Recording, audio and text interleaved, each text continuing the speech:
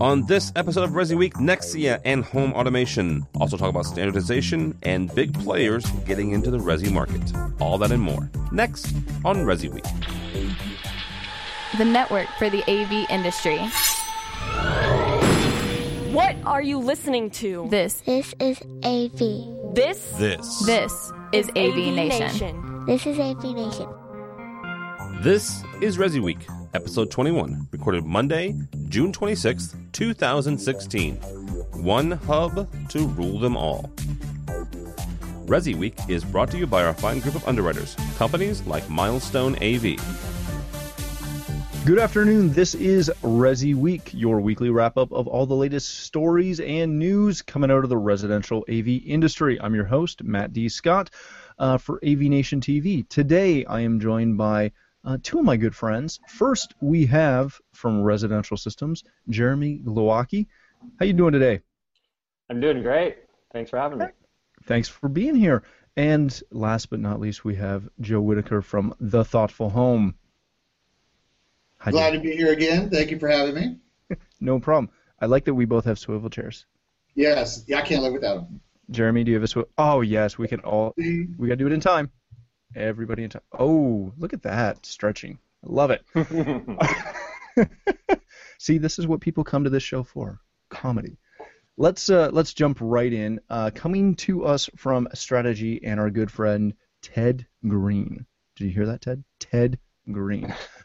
He wrote an article about Nexia bringing echo-based voice control to home automation. Now, we've been talking a lot about voice control and what our clients and customers are looking for when it comes to voice control.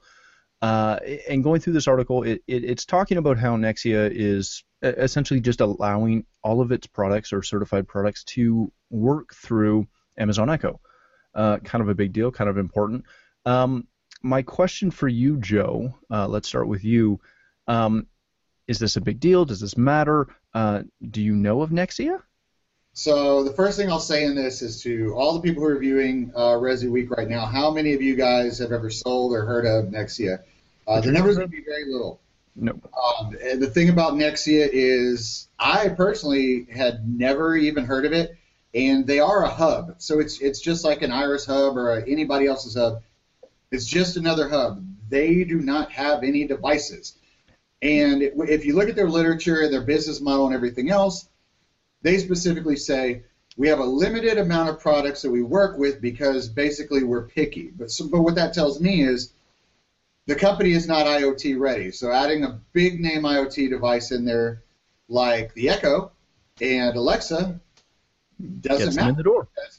They're already limiting their items on IoT. So at that point, it's like, okay, it's a big deal because, yes, another person is recognizing Alexa and Echo. No, it's not a big deal because it's another company that one that I know is buying, no one that I know knows about, and it just gets a small article somewhere that, hey, somebody else recognizes that voice control is cool and it's all the rave, and that's about it.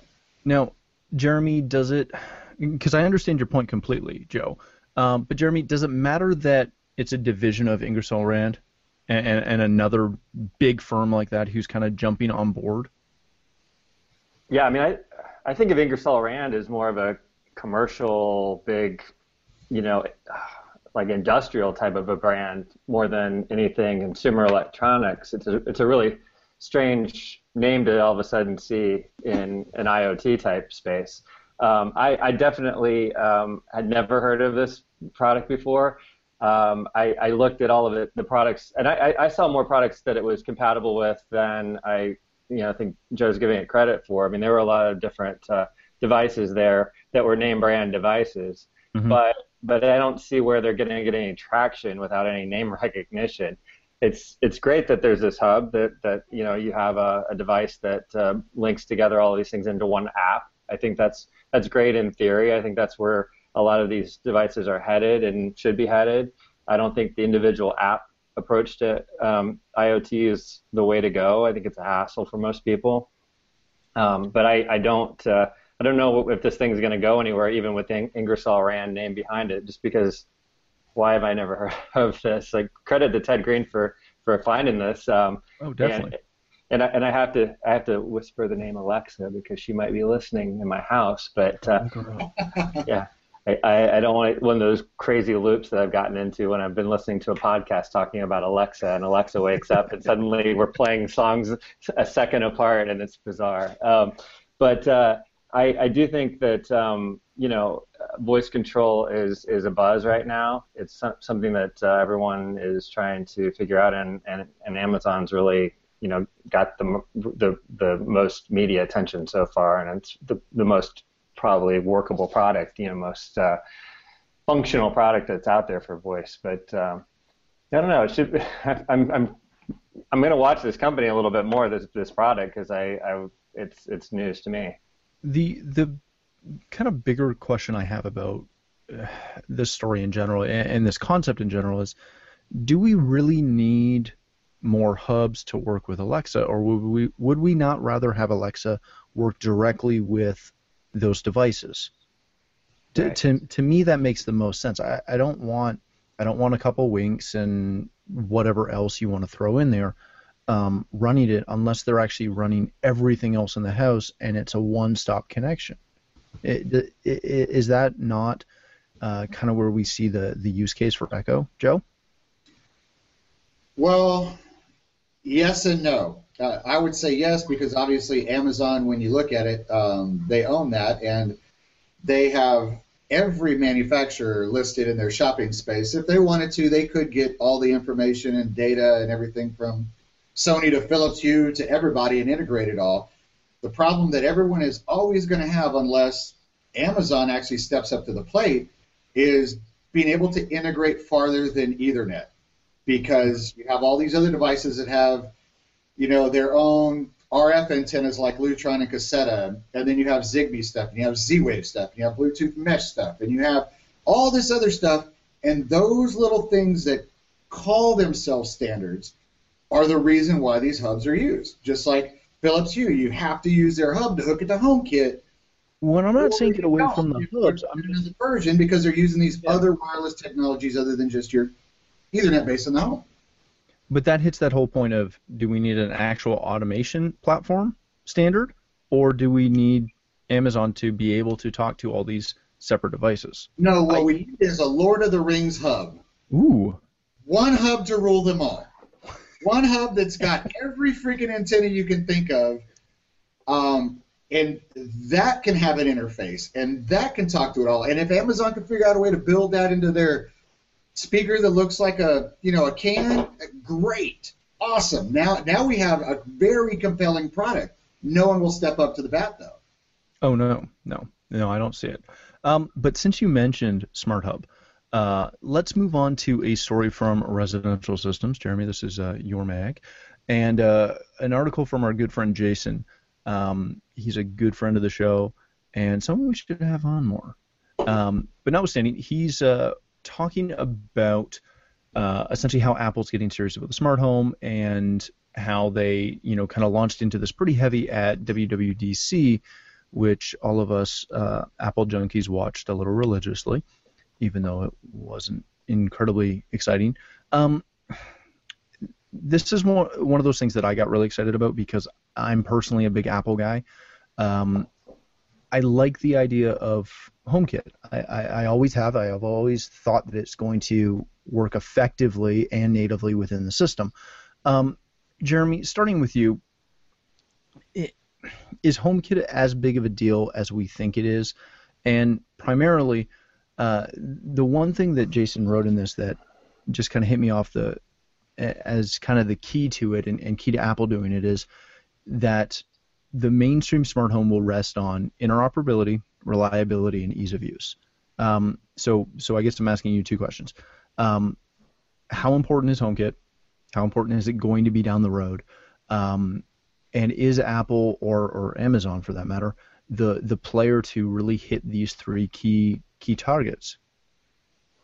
Well, I do think that Apple has a huge user base, obviously, and I'm a fan as well, and I want Apple to succeed because I love Apple products. But I don't think that there's as much market penetration with home automation and smart home as we who are in the industry really kind of sense that there are. So there are tons of people with Apple devices, and if this kind of becomes the Trojan horse that brings people to smart home, then I think that could be great. I don't know if that's going to happen. I don't know if people are clamoring for it as much as we think that they should be. They do make it pretty simple in terms of putting it in the control center of your Apple device, so you can be in the sleep mode or whatever on your phone or lock mode and flip up the screen and get right to your HomeKit in the way it's described at least. And you're able to create scenes like we're comfortable with, we're familiar with in this trade, this industry. So I think as that starts to happen, maybe people start to see the convenience of controlling their devices. But you still have to add those devices. You have to know about those different pieces of the home that you don't normally associate maybe with Apple. Right now you've got your entertainment devices, but you're not really controlling that much more than that. Am I forgetting something important here with Apple's? No. I don't think basically so. Infrastructure, but I do think that they've got the marketing power, the visibility to make this thing go if they really want it to go. That's the major difference, because so many of these other things, just like we were just talking about, you've never heard of a certain hub because whatever it is, it may be that it's a cable provider that's not in your market, that's just only getting a regional penetration, or it's this industrial player that's not been in consumer electronics and we just haven't heard of them. They're not marketing properly. It's a hardware store. It's a Lowe's or whatever. It's these little individual things. But Apple's Apple. They've got the power to do this right if they do want it, I think. Well, and when we look at Apple and look at their history and what they did to the online music market and the cell phone market, they're kind of that player who, if they get all their ducks in a row, they can do something significant to this market. And I know I've talked for years about how our market is so small. Once one of the big players gets into it and puts money into it, it's going to change the landscape. Joe, what is it going to take for A, Apple to succeed in this, and B, how is it going to not affect us, but grow the market? Well, one of the statements in this article that Jason did was kind of the most interesting to me, and it was the closing argument where he says Apple finally gets it. When I look at this, it's not that Apple finally gets it. Apple has gotten it for a long time. They're being cautious, which is good. I mean, we saw Microsoft LifeWare. We saw Android at Home attempt to launch. It never actually made it to a real launch. I got to play with the stuff. It was kind of cool. But, they jumped the gun.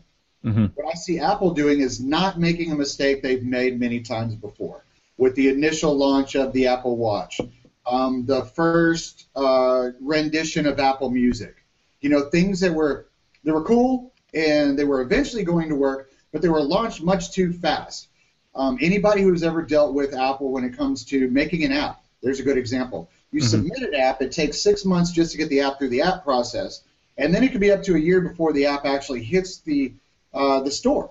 Mm-hmm. I think the reason why we're not seeing a lot of devices available and kind of how it's stated in the article about a lack of momentum, I really don't think that is a lack of momentum. I think that is process. That is process that Apple has learned, process that they go through, and on the things they've been very successful with, they've stuck to that process and not deviated, like the iTunes Store, like the App Store. Those things they've been very successful with because they went through a long engineering, submission, review process before these things hit the market. And you better believe there's tons of manufacturers right now submitting that in, which is how it plays to us. So, the custom integrator, anybody who's in home technology professional and doing that kind of thing, we have to look at the fact that they are making a slow move into the market, but as they're moving, they're making it more and more visible to the consumer. Because at the end of the day, kind of like what's said in this article, matter of fact, is that It's going to give our consumers more visibility, comfort with home technologies and IoT. However, a large portion of the market doesn't want to stay up late at night and program all these things.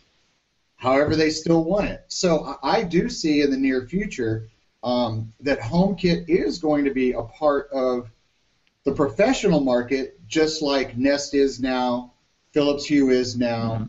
I mean, don't think that, my company itself does not install Nest, does not install Rachio for sprinklers, does not do Doorbird for door stations, does all these consumer-facing products that sure the consumer could have got themselves, but instead we are the ones who are integrating it into the whole home platform. We're going to see the exact same thing with HomeKit, or HomeKit is going to, it's going to fail. Just like Iris and just like that other one, Wink. There you go. But isn't Apple kind of uniquely positioned in the sense that all they need is to integrate, again, just as you mentioned, Hue, Nest, Sonos, and maybe a light switch from somebody, whether it's Caseta or whether it's... True, but if they don't figure out the magic button that Amazon still needs on their Dot, how do you turn on and off the TV when these things happen? Of course. But aren't they the ones who, nothing against Amazon, but aren't they the ones who, if somebody's going to figure it out from a big business stance, isn't it most likely going to be Apple? Absolutely. And now that you say that from a business stance, Apple is the perfect example, because 90% of the Apple users out there that use it now, when they go buy a Mac or an Air or anything else they go buy, guess what they do? They take it to the Apple store, and those people set it up for them. Those people are not going to be setting up their HomeKit stuff in their homes. Nope. We're going to be doing that. Oh, yeah. Yeah, it's one of those things where I know I just started playing with one of the new Lutron apps that pulls into Control Center. And Sonos just finally released something that gives you front lock screen control, which is ridiculous when you think about how long it took to get there. But given those iterations and what Apple's looking at doing here, to me it's a win-win. It's just going to be a matter of time before they have enough stuff available to make it work. Well, thank you guys so much for joining us on this episode of Resi Week. Jeremy, where can people find you? You can read my stories on residentialsystems.com, and you can find me on Twitter at ResiEditor. Very nice. Joe, people kind of know how to find you, but for the ones who don't, where can they find you? You can find our company at thoughtfulhome.com. Find us on Twitter at thoughtfulhome, and see those hashtag Functional Friday videos at The Thoughtful Home on Facebook. And also, don't forget CEDIA 2016. Make sure you're there. It's going to be huge. Biggest thing since sliced bread. Hold on. Is it gonna, wait. Is it going to be huge, or is it going to be huge? It's going to be huge. Okay, perfect. Yeah. I just wanted to check. You never know. Well, thank you guys both for joining us and putting up with me on this episode. For myself, if you'd like to follow me, you can find me at Matt D. Scott or Omega Audio Video or OmegaAudioVideo.com. I'm pretty easy to find. Just type my name in Google and it'll do its thing. But most importantly, and definitely more importantly, please visit avnation.tv and follow us on Twitter and Facebook and YouTube and all that jazz. We're all over the place as AVNation TV. But when you stop by the website, you'll be able to watch previous episodes of this fine show, as well as a wide variety of other shows that we have that cover the industry. So definitely check that out. Thank you again so much for all your time, and check us out next week on Resi Week.